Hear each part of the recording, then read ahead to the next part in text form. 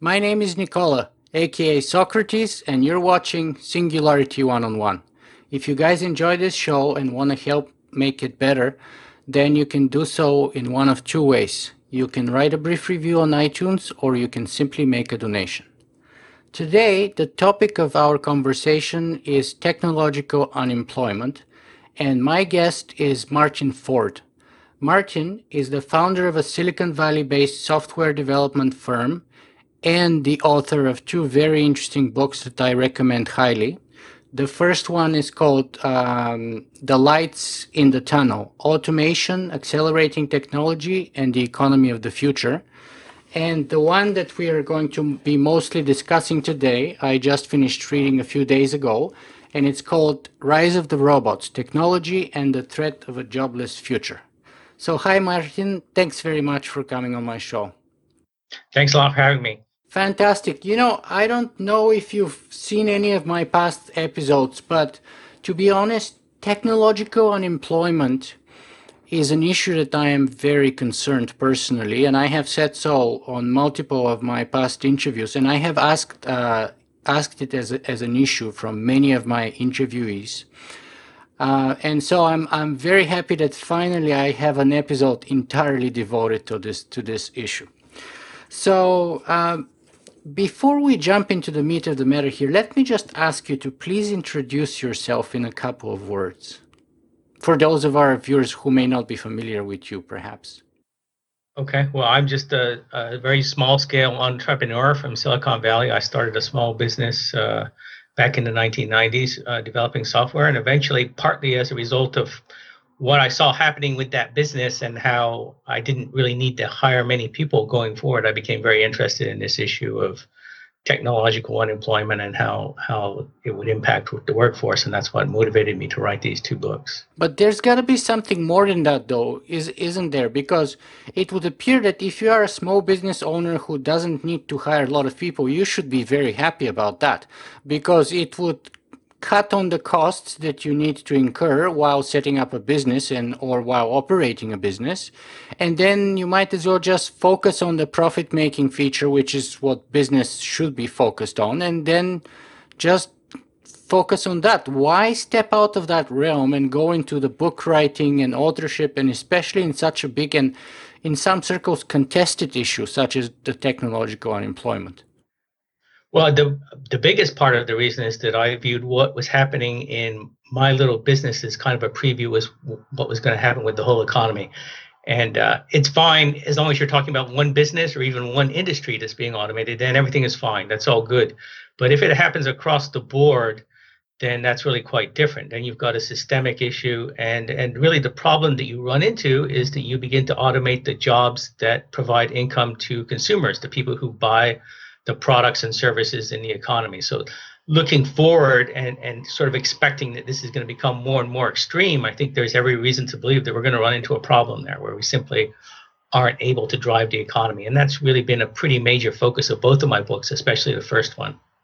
Very, very interesting. So, okay, so let's start our conversation today, perhaps best by defining what do we mean when we say technological unemployment? What is it?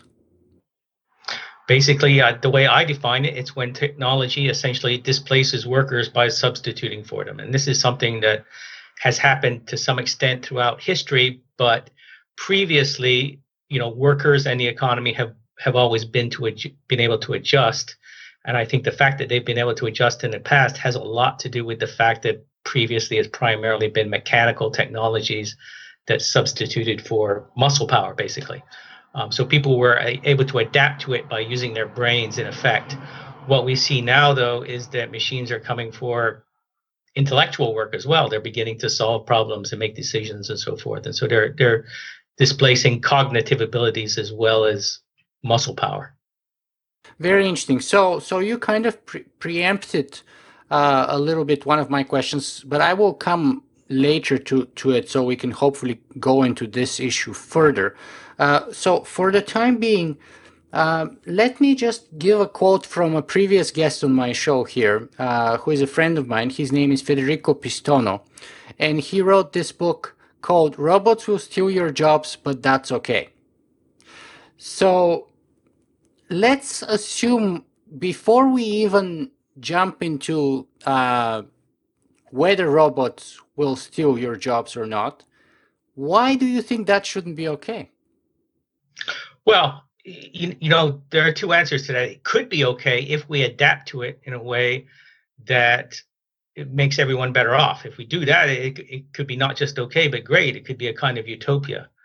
But there's no evidence that we're making that adaptation right now. So this is a dual-edged sword. Technology is going to create lots of new products and services and capabilities and things that will make us all better off, yes, but it's also going to have a dramatic impact on the distribution of income. And right now, income is the way our economy works. It's how we distribute purchasing power. So we need to address that problem. We can't just sweep that under the rug. If we do address it, then it's all good, I think. If we fail to address it, though, I think that we're looking at a fairly dystopian future, and probably lots of problems, lots of social upheaval, and potentially a major economic impact as well.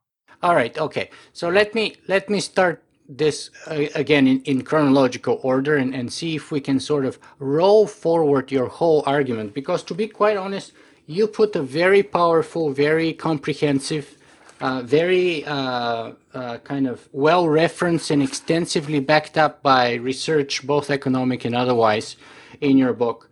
Once again, it's called Rise of the Robots.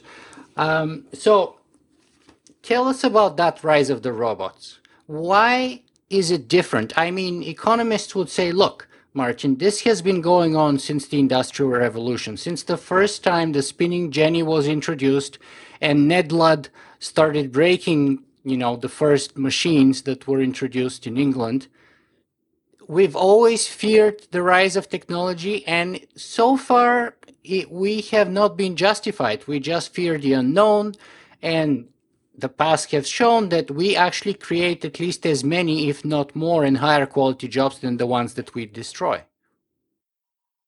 That's right. There's no doubt this issue has been raised again and again. I think that this whole thing is a little bit like the story of the little boy who cried wolf. The false alarm gets raised, people become very skeptical, understandably so. But in the end of that story, the wolf does in fact show up, and I think that could happen here. So just because it hasn't happened before is not evidence that it can never happen. We see that throughout technology. Look at airplanes. When the Wright brothers built their first airplane, there was one failure spectacularly after another. Many people believed that it would never happen, and then within the space of a few seconds, it did happen. But to answer your question, what's really different this time? I think that it has to do with the fact that the technology is accelerating so rapidly. It has to do with the fact that we now have technologies like machine learning, where we've got machines, algorithms taking on essentially cognitive ability. They're solving problems, making decisions, and most importantly, learning. And then finally, there's the fact that it's so broad-based. I mean, information technology is everywhere. It's almost like a utility that invades the whole economy. That's quite different from what we saw, for example, with agriculture. And agriculture tends to be the classic example that skeptics will present. Look what happened with agriculture. Millions of jobs were lost, and yet obviously we're better off.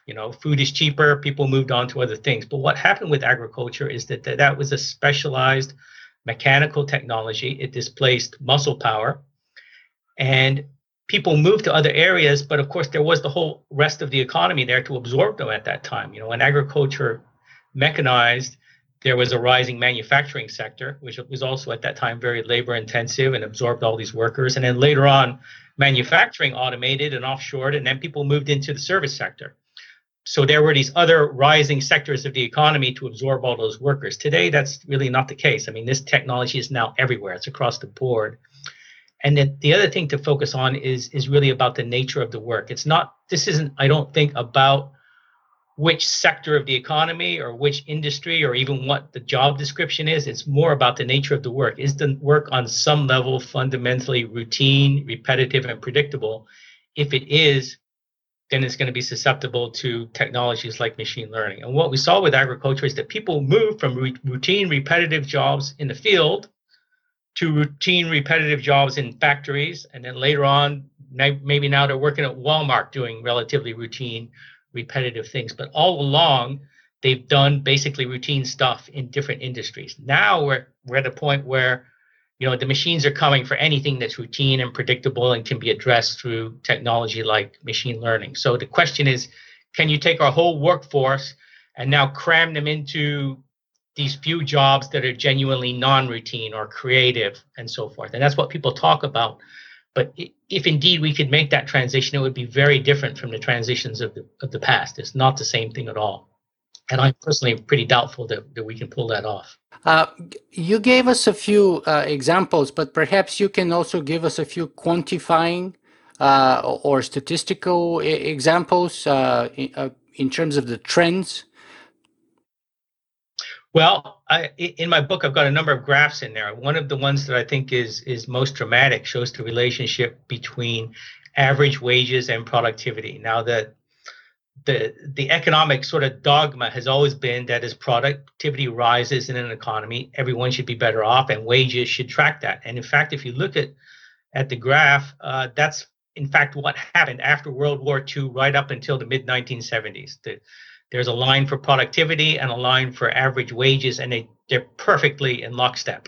So that's exactly how it's supposed to work. But around the mid 1970s, the two basically decouple, and wages flatten out, and workers haven't seen any increase in income at all, really. Average workers, I'm speaking of now, whereas productivity has continued its climb. So you've got this big gap opening up between productivity and wages.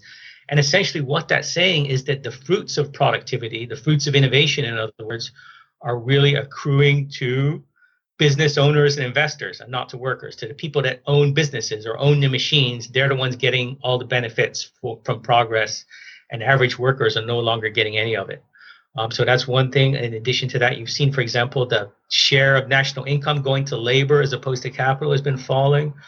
I've got graphs showing how job creation looks like over decades. And in fact, starting back in the 1960s, as you go forward, each subsequent decade has produced fewer jobs in percentage terms than the decade before. So it seems like the economy is getting worse and worse at actually creating new jobs. And this last decade, mostly because of the financial crisis, was just a disaster. We didn't create any new jobs at all in the first decade of this century. And then the other thing is that jobless recoveries are getting longer and longer. So when the economy does hit a recession, it takes longer and longer for it to bounce back. It's like it's kind of losing its ability to spring back after a recession, and it's getting longer and longer. Again, this last one was just a monster. It was about 6 years before we got back to the previous employment level. So I think there are lots of things that you can point to in the economy that show something is going on, and people will debate. They will point to other things. They will point to globalization. They will point to political change, the fact that we got rid of all the unions and so forth. And I think that those things are also important. But it's when you take all these trends together and consider them holistically that it's really hard to come up with an explanation other than technology that can sort of explain all of these things and what's going on. Yeah, and to give you an example that's very close to my wife's family, for example, my wife is Italian and her grandparents came from Italy. They had 3 kids. Her grandmother was a housewife, and her grandfather was basically a worker in a shoe factory in Toronto. And they managed to not just rent, they managed to buy a very nice house on a single minimum wage salary. Like starting from the 1950s to the 1980s, they probably paid it off, right? Today in Toronto, the cost, a minimum wage worker is unable to rent a single bedroom apartment. And the cost of a family house, the average cost is like $1.1 million. So even people who make, let's say, families that make $100,000 or $150,000 a year struggle to actually buy a home. It's kind of very, very hard. That's right, especially in urban areas where you've seen this extraordinary increase in housing prices. I mean, it's really been a story of stagnant wages coupled with the big ticket items that really impact your budget, like housing, healthcare in the United States, not so much in Canada, but education, college education, just been crazy. But so that's sort of the squeeze that we're putting on people, and one of the implications of that is that people are going to have less and less to spend on other things. And that means they're going to have less and less to, in effect, go out and drive the economy. So, what about the old argument that people have made, that education and hard work will eventually let you prevail and not only pay off your school loans, but actually survive and even prosper in our society? Is that not true anymore? It's definitely becoming a lot less true. The problem with that is that there will always be some people who will succeed, perhaps spectacularly, and those people then provide the anecdotes that you hear about, and people for that reason, I think, sort of continue to buy into that. But if you look at it statistically, in terms of the measures of things like economic mobility, I mean, it's the United States in particular is just not doing well, even relative to other industrialized countries. We're much worse than they are. Even countries that have traditionally had, aristocracies and had feudalism in the past are now doing better than we are in terms of mobility. And in reality, it's getting worse throughout the industrialized world. So it's becoming a bigger and bigger problem. And I think that part of what's happening is that education, the traditional solution, is becoming less effective. And part of the reason is that the machines have just become so much more sophisticated that they're now coming after skilled jobs as well. They're coming after the kinds of jobs that college graduates take.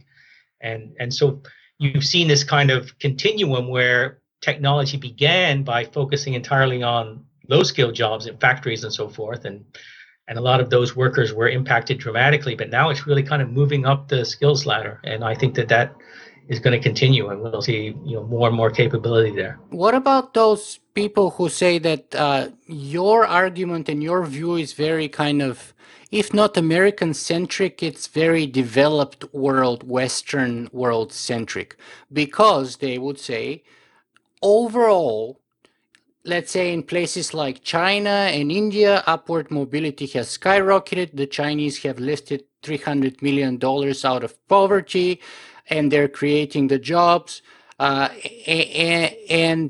the income is rising together with the productivity. So yes, perhaps we're losing that kind of income, especially mid and high end here in the developed world, but that's not necessarily the case in China and India. And when you look at it overall, we're still making progress rather than not. So far, we are seeing that essentially that's what we call convergence. The fact that those countries are rising in income, and that's to some extent something that is a normal statistical process. But there are a couple warnings here. Number one is that the developed world, especially the United States, is still critically important to providing demand for the global economy. So those developing countries still are pretty reliant on our markets. So if we start essentially losing those markets because people in developed countries, and I think you already see a lot of this happening in Europe right now, simply don't have the purchasing power to buy products, that's going to also impact developing world countries. The second thing is that this robotic revolution is also coming to those developing countries, and in particular to China. China is on the forefront of it, and we're seeing a big impact already. Supposedly, Foxconn has got a fully automated factory in China operating right now, cranking out products with the lights off. So we're already seeing a pretty dramatic impact there in terms of employment in China. And that's going to be a critical issue for them because they are much more reliant on manufacturing than, of course, we are in the developed world. And also, China really needs to go through a transition. It needs to rebalance its economy in terms of a greater focus on domestic consumption rather than just exporting and investment. And this whole phenomenon is going to make that even harder for them, I think. So the robots are going to have an impact in China as well, and even in countries that are poorer than that. I think that there's also a warning there because the traditional path that countries have taken to become wealthy has been through manufacturing. The way is you build factories and you create lots of low-wage, unskilled factory jobs, and you employ people, and that's how you get started on the path to prosperity. But what happens if in the future we're no longer going to need millions and millions of these unskilled workers working in factories? We're moving toward a new paradigm. If that's the case, how are the poorest countries in Asia and Africa and so forth going to get on the path to development without access to those factory jobs. Yeah, and I mean, we are noticing in the last couple of years in particular, there's been a lot of shift from Chinese workers to Vietnamese workers, for examples, because the labor in Vietnam is actually cheaper than in China. And even though I think last time I heard Foxconn actually delayed or didn't cancel, but delayed their plans to introduce 1 million robots in their production lines, it's just a matter of time. So whether they have or don't have that factory just yet, I think at any rate it's just a matter of time. And when I say time, I mean a year or two. Yeah, it's unclear how long it will take, but I think it's inevitable that it's going to have a dramatic impact. Talk to me though about what's you think the break point that you think we are going to start noticing that trend of technological unemployment very seriously, because right now lots of economists would actually deny this, wouldn't they? They would, and in part it's because they're looking at productivity figures, and we are not showing dramatic increases in productivity right now. I think there could be a number of reasons for that. One is I think that the economists look at it too simplistically, and they assume that if the robots essentially come online, then productivity has to soar. And they assume that, of course, because productivity is the value of what we produce divided by the number of hours it takes to produce it. So they're assuming once the robots show up, the number of hours is going to fall and productivity must take off. I would point out that there's something else going on there, though, which is that the value of what we produce is entirely dependent on the number of customers we have out there to buy it. We don't just produce things in the market economy for no reason. We produce things in response to demand. That's especially true of the service sector, where, if you're a lawyer, you don't produce anything unless you have a client that is going to buy those services. So if in fact, as we automate jobs or as technology de-skills jobs or pushes down wages, it means that consumers have less to spend, and that impacts essentially the numerator of the productivity number, and will also decrease the value of the products that we produce. And so it's unclear what the impact is on the economy. So there's clearly a feedback loop there, and I don't think that the economists give enough attention to that. They just figure, well, we're waiting for the productivity surge and we don't see it, but it could be a more complex story than that. So that's part of what's going on, I think. But it's very complicated. There are many forces intertwined here. There's globalization. There's politics. There are a lot of people out there that have kind of an agenda. A lot of people who are on the left, liberal, tend to focus specifically on issues like we killed off the unions or we haven't raised the minimum wage. And I don't discount that at all. I think those are all very important things. But I think that they give too little attention to the broader trend of technology. So, it's very noisy in terms of being able to pick out technology in particular from the other things, from the demographics, from the globalization and so forth. My guess is that as this proceeds and technology continues to accelerate, it will become more obvious, more unambiguous, because I think that of all the forces that are in play here, technology is clearly the one that is subject to this ongoing acceleration. And therefore, I think we can expect that it will become just a bigger and bigger and more important force going forward. If I'm not mistaken, the Great Depression had about 25% unemployment. That's right, in the United States, yes. So do you expect, I mean, it would appear that the phenomenon of technological unemployment would dwarf the Great Depression in terms of people unemployed from the population. It's possible. I don't pretend to know exactly how this is going to play out. So far, what you have to say is that, as we look at these trends, we haven't seen massive unemployment, obviously, yet. What we're seeing is more an impact on wages, the fact that they're stagnant. We're seeing a lot of underemployment where people are working only part-time and not full-time, or when college graduates end up working at Starbucks because they can't find a skilled job. So that's been the story so far. The question going forward, is it going to continue to be more of the same? Maybe that will just get more extreme, or will we actually see the massive unemployment develop?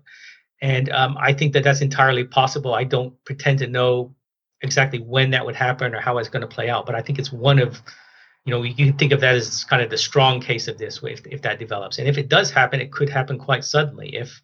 If we see some fairly disruptive technologies come on board and businesses begin to adopt those very rapidly, then you might see this unfold quite rapidly. But obviously predicting the future with any precision is kind of a fool's game, and that's why I try not to do that. I think that it's important to recognize the general trend and realize that there are a number of possible outcomes there. I agree with you, but then in the context when you have a pesky podcast host who actually would like to push you to speculate a little bit on the timeline, but also because if we are to offer any solutions, which we're going to discuss a little bit later, the timeline is important, I think, right? So if you were to venture an educated guess, what do you think the pace and timeline would be that you expect? The educated guess that I normally give is that somewhere between 10 to 20 years from now, we're going to see a dramatic impact. That's sort of my... And how do you measure dramatic impact? As I said, is it like 25%? Does it look like less, more? What is dramatic impact? Well, no, I don't know in terms of an unemployment rate. I mean, I don't know if I want to give a number there, but I think that we would begin to see impacts in specific industries. For example, fast food. If that automates, that would impact millions of jobs. If self-driving cars really become viable and start impacting driving jobs, that will obviously have a dramatic impact. If we see these technologies encroaching into retail, for example, which, I mean, these are the industries that really hire people right now. It's fast food, it's retail. These are the labor-intensive industries. That's where the jobs are. So if we see a disruptive impact in those areas, I mean, it's going to be pretty evident. And then the other area is the white-collar jobs, the people sitting in offices in front of a computer doing relatively routine things. I think that that's probably one of the highest risk areas, and we start to see those jobs kind of evaporate whole scale. And there's already some evidence that that's happening. I just saw a report that in the largest corporations, the corporate finance department, which would include jobs like financial planning, accounting, accounts payable and receivable, those jobs since 2004 have collapsed by about 40% in terms of the headcount in big corporations. And the reason is that there's now smart software doing those jobs. I mean, and that's in relative to revenue. So in terms of unit of revenue, those big companies now employ 40% fewer people than they did in 2004 to do those kinds of relatively routine white collar finance oriented jobs. So I mean, there is evidence already that this is going on. I can see that obviously accelerating. So yeah, I give this number 10, 15, 20 years. That's a guess, obviously. I will tell you that there are other people that are much more aggressive. One person I know of is Jeremy Howard, who's the CEO of our AI company. He talks about this a lot. I hear him talking about 5 years in terms of machine learning getting to the point where it can really have a dramatic impact on a lot of jobs. So, I mean, there are other smart people out there who think that this could be a lot more aggressive than what I'm suggesting here. So I think I'm actually being relatively conservative. Okay, so let's assume that it is very aggressive and perhaps you underestimate it. What do you fear? What could be a worst case scenario here?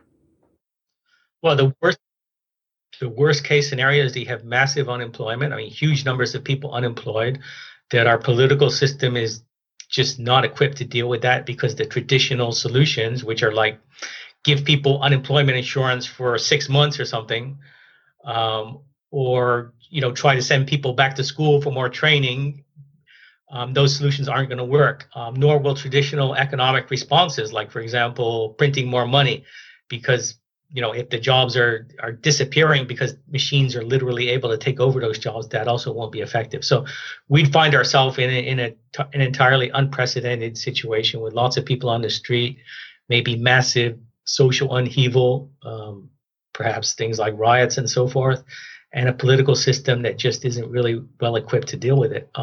And again, there would be a dramatic economic impact. It would not be the case that the rich people are just doing great and everyone else is in trouble, because the whole economy would be dragged down by this. It would be another financial crisis, because all these unemployed people or terrified people would not be spending money. Many of them might not be able to pay their mortgages or their student loans or their other debts, and therefore that's the beginnings of a new financial crisis. And once that happens, it impacts everyone, including even the rich people. Before you know it, the rich people aren't, buying luxury goods anymore either. They're now thinking in terms of buying gold and fortifying themselves behind walls and so forth. So, that's the worst case scenario. I have to say, as a former political science student, I'm always more concerned not about the economical implication, but about the political implication and social implications, because we know from history that usually when you have such extreme polarization of haves and have-nots, we have revolutions. And revolutions are very destructive and very very bloodthirsty, as one of the French revolutionaries pointed out once. So my concern is that they can actually end up in a situation like that. It can actually destroy the whole system in that sort of transitionary period, which actually at the end perhaps is a very good stage, but from here to there, that point of transitioning is the critical point where we can end up destroying everything that we have created. That's right. I mean, that's a real fear. I guess in terms of my main concern there, it's that this whole thing could undermine the confidence that people have in capitalism as a system. Now, what we've seen in the past is that really there are only two choices out there. I mean, there are some things in between, but we've got capitalism and we've got what you might call a planned economy, or a form of communism where the government actually owns the economy and attempts to direct the economy. If capitalism fails in the minds of most people, then people may turn to that other alternative, and that other alternative has been shown to be, a massive failure in the past. So that would be a very bad thing. I think that what we want to do is adapt the system that has worked for us, which is capitalism, so that it can continue to work in the future, and in particular, so that it can be more inclusive and provide prosperity to everyone. If we don't do that, there are a lot of risks in terms of the whole system, our whole political ideology, and just negative things across the board. I mean, in general, when you get into this kind of social situation, it's also the kind of environment that is very conducive to demagogues, to people like Adolf Hitler, to crazy people, basically, who can say crazy things, and because people are very desperate, they will listen to it. So that's definitely a real risk. Yeah. So you consider yourself a capitalist then? Absolutely, I believe in capitalism.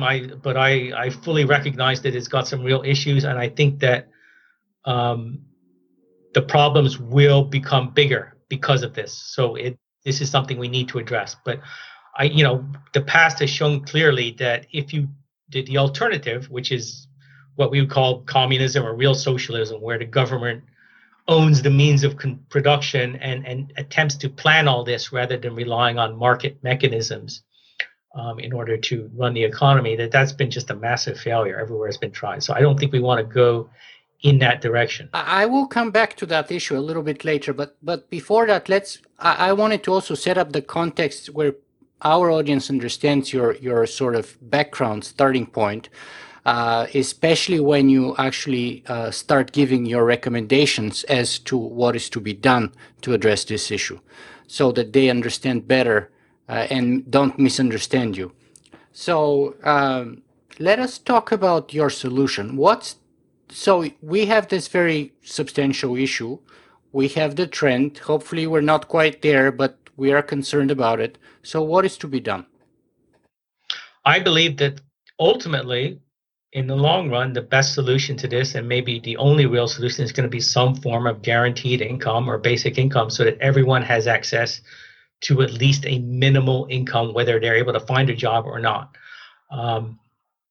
And a lot of people will look at that and will say that's socialism. That's a massive expansion of the welfare state. It's a lefty thing. In fact, if you look at history, it really isn't. It's a solution that's been supported by people across the political spectrum, but notably, a lot of conservatives and libertarians have supported this idea. Most notably, perhaps Friedrich Hayek, who is, kind of an icon among conservatives. I think even Milton Friedman supported it. That's right. Milton Friedman supported the negative income tax, which is, closely related, a very similar idea. Charles Murray is another guy who's really conservative, totally not loved on the left in the United States, that's for sure. Who has strongly supported a guaranteed income. So it's an idea that has had lots of support on especially the libertarian right. And the reason they support it is that it is a market-oriented solution to this. What you do is you give people an income and then they go out and participate in the market, as opposed to having government take over more and more and get more involved in details of everyone's life and worry about housing people and feeding people, or, for example, taking over industries and running them in such a way that traditional jobs are created. I mean, that's the lefty, liberal, socialist path. And it's a path that I think is much more dystopian than simply giving people an income so that they can survive in the market economy. That's probably what we want to do. And this is the simplest and easiest way to adapt capitalism so that it can work in the future and so that it can offer a reasonable level of prosperity to everyone. So it would seem that guaranteed minimum income that you're suggesting as a solution has a historical backing both on the right and the left, for different reasons, but it would appear to me that both the left and the right would be supporting it. Why hasn't it been realized? And I mean, the original calls for that were shortly after World War II, if I remember, like late 40s, early 50s, perhaps.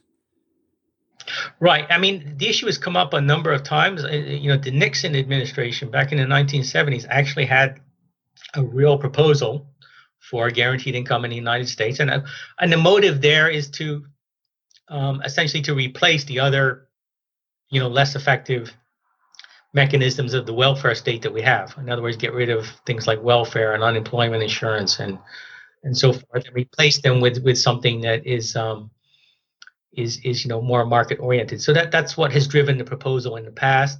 It's never gained enough traction, enough support. There are also, of course, always been questions about whether we can afford it, because, of course, it is expensive to give everyone that money. But I do think that going forward is going to become kind of inevitable in terms of, it's going to sort of loom as the only workable solution if you want to continue to have a market economy at some point. So why do you think hasn't it ever materialized? I think that it's to some extent it is very much at odds with our philosophy, especially in the United States. We are big on this, what we call the Protestant work ethic, the fact that if you work hard, you should be rewarded for that. If you don't work, you should not be rewarded. But if icons like Hayek and Friedman and so on the right, and then a number of people on the left for different reasons would support it, why not? I don't see why wouldn't it pass? But those people simply didn't have that much influence, and the problem is that even today, conservatives in the United States will talk a lot about Friedrich Hayek, but they will cherry pick his ideas and they will pick the things that fit into their ideology, which is right now very, very conservative, very fringe. Yeah, I have to agree with that. They will completely disregard the things that he said that don't tie into that. And I mean, Hayek also supported national health care, and he thought that there was a role for government in providing pensions and in providing health care. But I mean, conservatives in the United States don't want to hear that. Yeah, that's why actually he's one of my from on the right end. He is my favorite economist. Right. He was a very reasonable guy relative to most conservatives today. I think that if he appeared today and said the things that he said, a lot of people on the right in the United States would call him a socialist. Yeah, absolutely. Absolutely. And actually, he is well known for having these debates with John Maynard Keynes, who is my favorite economist on the other spectrum. And they were kind of, Keynes helped Hayek find a position in England, a teaching position, I think. So yeah, even though they had huge differences academically and they still were, I don't know if they were close friends, but they were on very friendly terms. That's right. And I think if you really look at their policies, the differences between them are nothing like the differences today between the right and the left. It's just become more and more polarized and more distant. And that's a real problem in terms of being able to address this. one of the things I worry about most is that our system has now become just so dysfunctional, so polarized. We just don't have the ability to really take on important, complex issues and have a meaningful discussion about them and solve this problem. So all evidence suggests that we're headed toward a crisis, and it's only once we hit a crisis that maybe we'll figure out a way to deal with this. So let me ask you, let's assume that we accept your guaranteed minimum income proposal. How much should that be? I believe that it should start out fairly minimal, and I think in terms of something like $1,000 a month, which is clearly not enough for people to live on. But you've got to start at a relatively low level, I think, and then phase it in gradually and carefully. Why? Well, the people who oppose this idea will immediately point out that it will, on some level, create a disincentive to work. And right now we do have an economy that requires human labor, so we can't afford to turn everyone into a slacker. So we need to do this gradually. We need to do it in a way that preserves the incentive to work. But we have a lot of research actually that shows that supposed incentive to work doesn't hold under tests. There's a number of empirical tests validating that. And a number of cases, like, for example, I have a friend who lives in Orsa, Norway. They have 1.5% unemployment in his community, and they have very generous support for people who may not be able to find work, especially for medical reasons, for example. Right? So, and it doesn't seem to impact negatively on the unemployment rate. So, in other words, it doesn't seem there's many people sitting at home doing nothing. And I can't remember The Economist, but there's an amazing YouTube video based on a number of, and I'll reference that later on a number of economic research that actually puts huge doubt behind that supposed incentive. And I mean, yeah, go ahead. Oh, yeah, I'm just saying that that's the conventional wisdom out there. I think that if you poll people in the United States and talk to economists, there you will find an overriding concern that it would create a disincentive to work. So I think that it has to be addressed, politically, and the way to do it would be to phase it in gradually. And also from an economic standpoint, we could not initially afford a dramatically generous guaranteed income. This is something that we'd have to start, I think, gradually in terms of also paying for it. There have been studies, as you say, there's one in India as well that showed that there wasn't really any disincentive to work. But most of those studies, again, the income has been pretty minimal. I don't think there are too many where it's been very generous. So probably in terms of Switzerland, I think, is proposing to have that guaranteed minimum income. I think at about, depending on the exchange rate, between $2,500 to $3,000 a month. Yeah, it would. That's basically people signed a petition to get it on the ballot, but as far as I know, there's no definite plans to actually get it on the ballot, nor granted is it clear to pass. So yeah, granted, but it's a lot more. It's probably 2.5, 3 times more generous and more realistic, because I don't think $1,000 is really survivable in the U.S. Not in most cities, probably. It's not. But it's better than what we have now. Yeah, but if you can't survive, it's not going to be better, right? Because let's say you need the X amount to survive a month, and if you have half of X or zero of X, you still can't survive.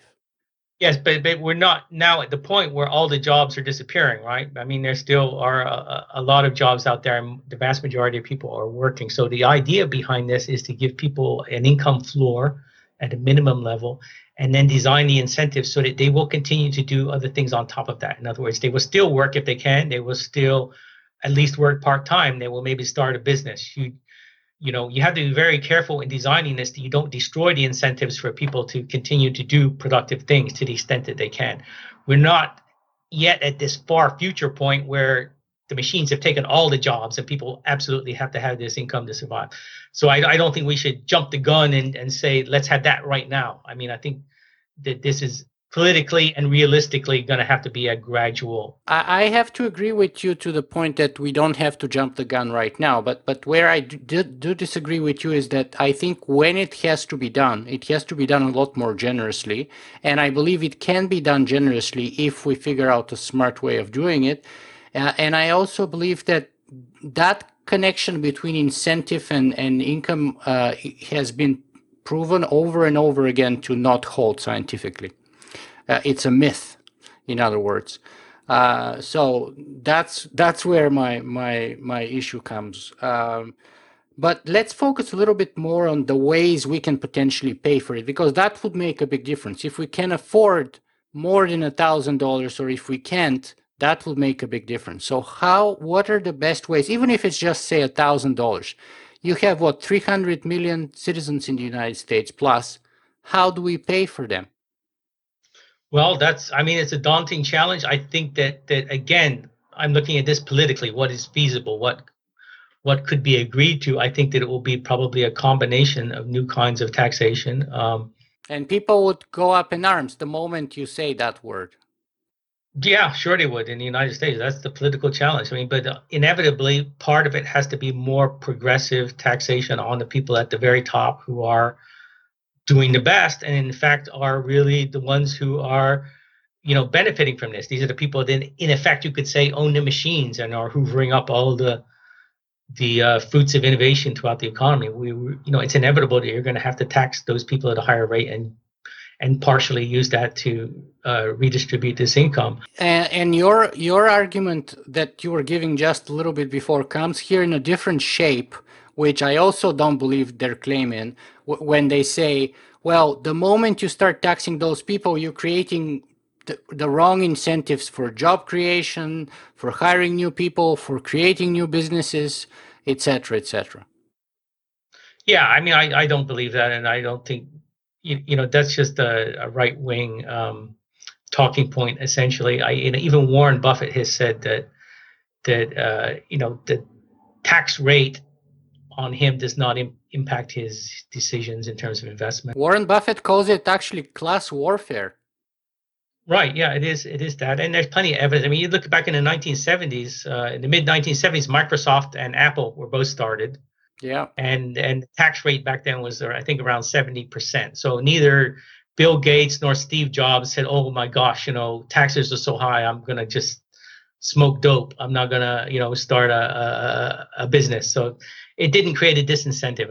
Entrepreneurs don't even think about that very much. I don't think so. That's just, it's just not really an issue. I think that there's been economic research done, I think formal economic research, that has suggested that the optimal tax rate at those highest levels is probably around 65% or in that range. And that's the point at which that's about how high you can go before you really need to start worrying about a disincentive. And going back to the previous point I was making before, what you're saying about entrepreneurs, I believe is true not only for them, but also for the rest of the population, especially when it comes to doing meaningful work, right? Entrepreneurs are moved by things that they believe are important. So they don't look they don't look at the small font, they don't look at the tax rates, etc. They want to, make a dent in the universe.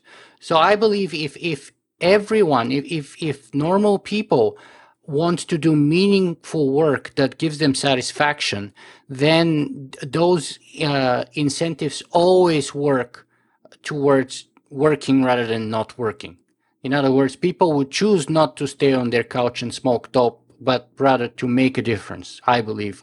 I think most people will, yeah, and there are plenty of examples of that. You can look at Wikipedia, right? People spend countless hours editing Wikipedia; they don't get paid for that. Open source software is another example. One thing I point out, though, is that in order to do those things, you need a certain level of education. If you drop out of high school, then you're probably not going to be editing Wikipedia. So I do think it's important to have incentives in place so that people will continue to pursue as much education as they can, so that everyone, we continue to have an educated society, even as we create a better economic safety net. So yeah, I think that going forward, we don't have to worry too much about the idea that meaningful work has to be coupled to an income. I mean, I don't think those two things necessarily have to go together, just because they have gone together, historically, or at least in recent history. Yeah, and my whole career in the last 5 years is trying to prove that connection, eventually, if not yet, between doing meaningful work and making a good income. But I'm still working on it. Um, Let me ask you about the systemic question here, because you said before that you're a capitalist, and that you believe capitalism is the only available options. Well, there's other people from a variety of points of view, from, let's say, Peter Thiel to the Venus Project people, to the Zeitgeist movement people, to Jeffrey Sachs. There's people from all quarters, not only the extreme left, like, let's say, socialists, but other people who have pointed out that capitalism has failed and is failing when you look at it from the point of view of negative externalities or environmental degradation, just as one example, for example. So they're saying that your solution is trying to is a band-aid solution. They're saying that instead of trying to fix capitalism, you need a systemic change where you create totally different incentives rather than the ones that you have right now. Because what you have right now is the incentive to replace labor with capital because it's more profitable. And for as long as you have that incentive, you're going to have that trend. And so you need to create a different system in which you either utilize that trend in a new way or you create counter incentives that counterbalance that trend. And they're offering the Venus Project, the Zeitgeist movement. There's the gift economy. Not Jeffrey Sachs, but one of my previous interviewees, and I apologize, I'm forgetting his name right now, but it's going to come to me in a minute. He was talking about hybrid economy, and so on. So what about that? That we need a totally new system. Okay. I mean, you mentioned Jeffrey Sachs a couple of times. I don't think he wants to get rid of Jeremy Rifkin. I meant Jeremy Rifkin. Okay, Rifkin, maybe, yeah. This idea that technology is, substituting for labor is true. It's what has happened always. I believe it's now accelerating. I also believe that we do not want to stop that, because that is progress, and that is part of what is going to make us much better off in the future. If you look at a lower middle class person today, they're much better off than a wealthy person 100 years ago in terms of all the things that they have available to them and the lifestyle they have. That's because of technology. The last thing we want to do is stop that. And what we've found historically is the market economy sort of integrates with technological advance to create a system that has really moved us forward. I don't think we want to stop that. The last thing we'd want to do is destroy the incentive for technological innovation, and part of that is creating systems that replace workers. So I don't want to stop that at all. What I want to do is adapt it so that it works in the future. Peter Thiel, for example, says that there is an inherent contradiction between capitalism and competition. So the moment you talk about capital, the focus of capital is the accumulation of more capital. It's the exact, so every entrepreneur is a capitalist who hates competition. And if you look in the real world around us, you observe one of two things. Either you have places of very good competition. For example, let's say the retail industry, I don't know, in clothing or something like that, where the situation has relatively decent competition, but it's not very good for capital and for entrepreneurs. In other words, it's not very profitable. Or you have situations which are very close to oligopolies or monopolies, for example, such as Google, Apple, etc., where you hardly have any competition, but those are very good for capital. So there's that inherent contradiction in capitalism, which Peter Thiel says that eventually will break the system apart. I think that's a valid point. I think that the solution to that has been, government regulation to break up the oligopolies, to have antitrust laws. I don't know that Peter Thiel would agree with that. He seems to. I don't understand how he can think that and then think that a libertarian solution is going to solve the problem. You know, let's get rid of government entirely. It seems to me that it would make the situation worse. I mean, it's inevitable. Yes, that entrepreneurs, of course, want to be monopolies if they can. If they can get away with it, they will.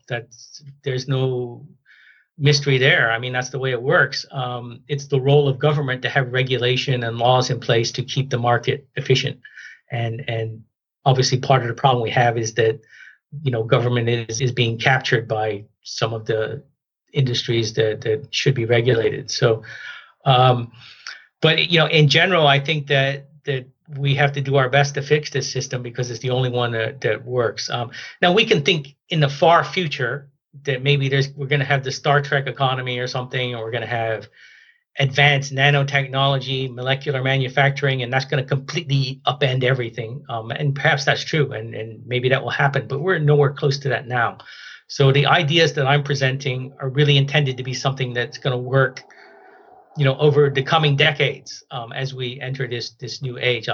Even further in the future, when technology becomes completely radical, perhaps it is true that we'll gravitate to an entirely new system. But I have to say that it's really unclear how we get there. The problem with completely upending what we have now is that that's going to be extraordinarily disruptive. I mean, yeah, I have to agree with you on that. We talk about, people they're kind of nonchalant about that. They say, let's get rid of this system we have now because it sucks and let's replace it with something entirely new. I mean, you need to take a moment to think about what you're saying there. Okay, what it would mean for society and the risks that would introduce. I mean, if we destroy everything we have now, there is no guarantee that what arises from the ashes of that is going to be much better. It might not be better. It might be much worse. I mean, you're taking a huge roll of the dice there in terms of. Yeah, I have to agree with you on that for sure. That's why, I mean, as someone who grew up in the Eastern Bloc behind the Iron Curtain, I have to admit clearly that capitalism has won. But to me, that's not a permanent victory. That's only a context-related temporary victory spanning a part of the 20th century and perhaps not much in the 21st century. And like all other systems, there's got to be something coming behind it. That's what, the evolution of our social system consists of, right? We went through, hunter-gathering, feudalism, capitalism, and there's going to be something else better afterwards, I believe.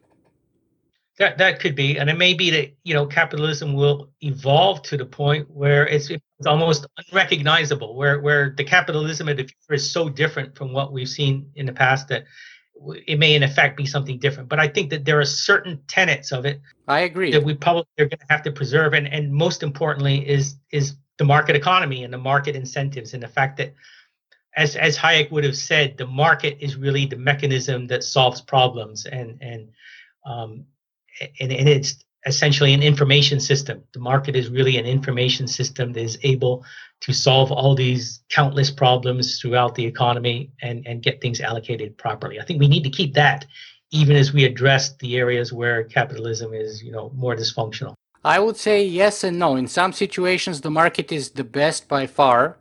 Nothing gets even close to it, but there are many situations in which it doesn't. And so the real key is, how do we know which are which, and how do we know when we can and should step in, whether it's government regulation or something else, and when we shouldn't. So I'm not willing to admit that it's always, the market mechanism is always the good one. Because, I mean, if we talk I wouldn't say that either. I think healthcare is one area I talk about where clearly it's not like a consumer market. It's not. And I'm pretty supportive of something like a single payer system or something. And I talk about that a bit in the book, because it's clearly an area where the market just doesn't work in the same way that it works with, smartphones or automobiles or something. Yeah. So yes, we have to recognize those areas, and that's part of. That's why I think Jeremy Rifkin's idea about hybrid economies, like with certain elements from capitalism and certain elements from open sourcing, sort of distributed networks and stuff, may have, very good future. But time is advancing here, so let me just ask you, where on the priority order of the issues confronted by our civilization today do you place technological unemployment? I mean, because people would say, look, Martin, we have much bigger issues. If you're the president of the United States, you would say, well, I have to deal with terrorism. This guy in Russia called Putin, we might the risks of nuclear war are substantially higher than they were a couple of years ago, after the invasion of Ukraine. We have issues like global warming. So, how important is this technological unemployment that you're talking about? I think that it's going to become increasingly important, and obviously it doesn't have the immediacy of terrorism or something. I mean, I can't pretend that the president should take his eyeball off the terrorism threat and work on technological unemployment. It's not like that, but I think that this is a longer term issue.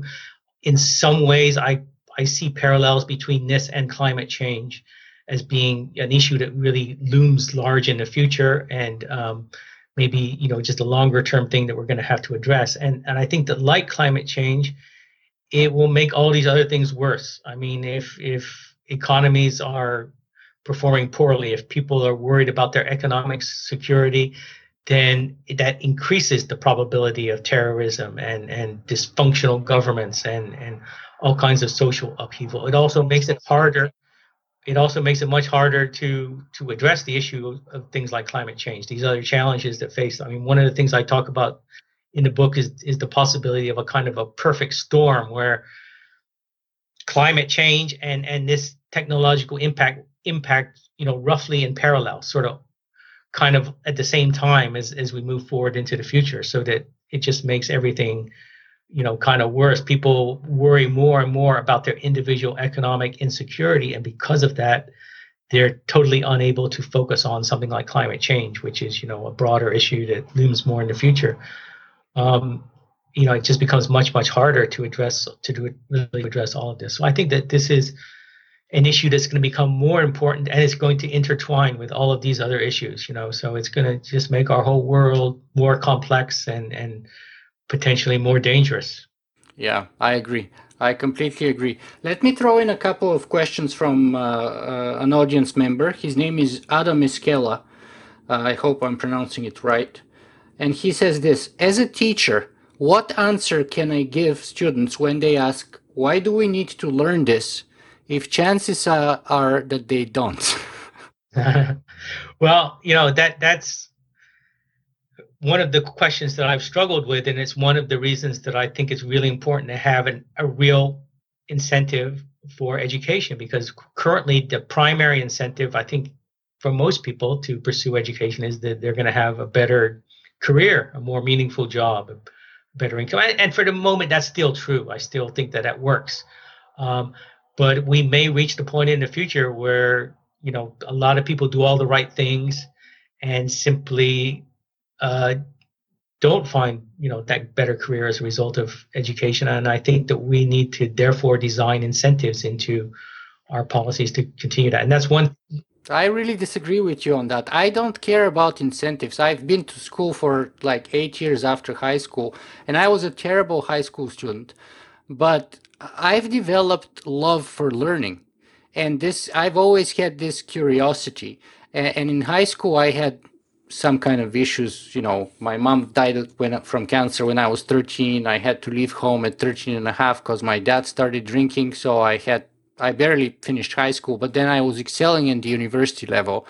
And I don't think it had to do with incentives. I think it has to do with good conditions for me to thrive and with the fact that I love learning. So my take is that if you create that love of learning early on and that curiosity, that's all the incentive you ever need.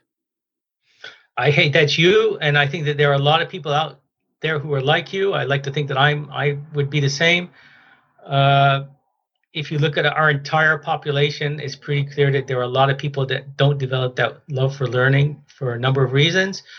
You can try to address that, but addressing it is going to be extraordinarily difficult. It's not just about schools, it's about families. It's about parents. I mean, how are you going to fix that systemically? I think that there's a lot to suggest that we should give people a nudge. I mean, you hear that idea of giving people a little push in the right direction. And I think that's where the incentives come in. And for you, that may not be important because you have this innate drive to seek. For example, all the incentives are that I should stop podcasting, to be honest. That's right. So you obviously. But I haven't stopped in 5 years, so. You are driven internally, and that's great, but there are people hanging out on street corners that do not have that inner drive. And so I think it's reasonable to have a policy that helps to push those people in the right direction too. And the hope is that if you give people that little push, maybe then they, even if they start out for purely monetary reasons to pursue more education, as they pursue it, they will become more like you, and they will figure out, hey, this is something that is really rewarding. But so you give people a push in the right direction, and you hope that sort of gathers traction going forward. And but I think that probably we do need policies that give people that initial push. I would agree with you. I probably, my opinion is a little bit perhaps more sophisticated, and I kind of made it out to be a little bit too simplistic. But time is advancing here, Martin, so I have only 2 or 3 quick questions left. So first, let me ask you, after this, overall, can you tell us if you're an optimist or a pessimist? Because we are facing some serious challenges with technological unemployment, very serious. So on balance, where do you see us going, and are you optimistic we can do it or not? I am generally a long-term optimist and a short-term pessimist, in the sense that, in the long run, I think this could be one of the best things that has ever happened to humanity. I mean, it could mean a future where no one has to do a job they hate, where machines, technology take on all the really lousy jobs that people now have to do because of an income. So that's obviously a very bright future for everyone. It could make everyone better off. In the short term, however, getting through this transition, figuring out how to adapt to this in a way that creates broad-based prosperity is going to be just, I think, a staggering political challenge. And my hope is that this happens very gradually, and that as a result, maybe we have time to make the adaptation. But if it turns out to happen suddenly, then I think that it could be really quite negative. So the challenge is daunting. If we can overcome the challenge, then I think it will be a terrific thing. Yeah, I feel exactly the same way. I'm very optimistic long term, but my concern is with that transitional period of probably a decade or so that can make or break the whole end result. So, Martin, what's the best place for people to find more about you and your work? Well, you can follow me on Twitter. It's mfordfuture is my Twitter handle, and that's got links also to, I've got a blog and a page with links to some of the other things I've written and so forth. That's probably the easiest thing to hook up with. Fantastic. So the last question I always ask of my guests at the end of the show is, especially today, we've been discussing this issue of technological unemployment for about an hour, maybe more. So what's the message? What's the most important thing that perhaps you would like to impart on our audience at the end of our conversation? Just that this is an issue that everyone needs to become aware of, and I think we need to have a conversation about this. This is an issue that we really need to get it out into the open, and we need to start to see having politicians even talking about this. We need to have a public conversation about this and struggle with the idea of whether or not this is really happening, because obviously some people are skeptical. And then if we find that there's evidence to support it, we really need to start figuring out a solution. And we need to understand that this could unfold at a very rapid rate. It's something that, because we're talking about this acceleration, as we're heading toward, the singularity, maybe, if some people believe that, this could just unfold dramatically at a really high rate. It may happen way before we're ready to deal with it. So it's really important to start talking about this. I absolutely agree with you that we have to have a conversation about technological unemployment, and I hope that is what we did today with you. So, Martin Ford, thank you very much for being with us today. Thank you very much for having me.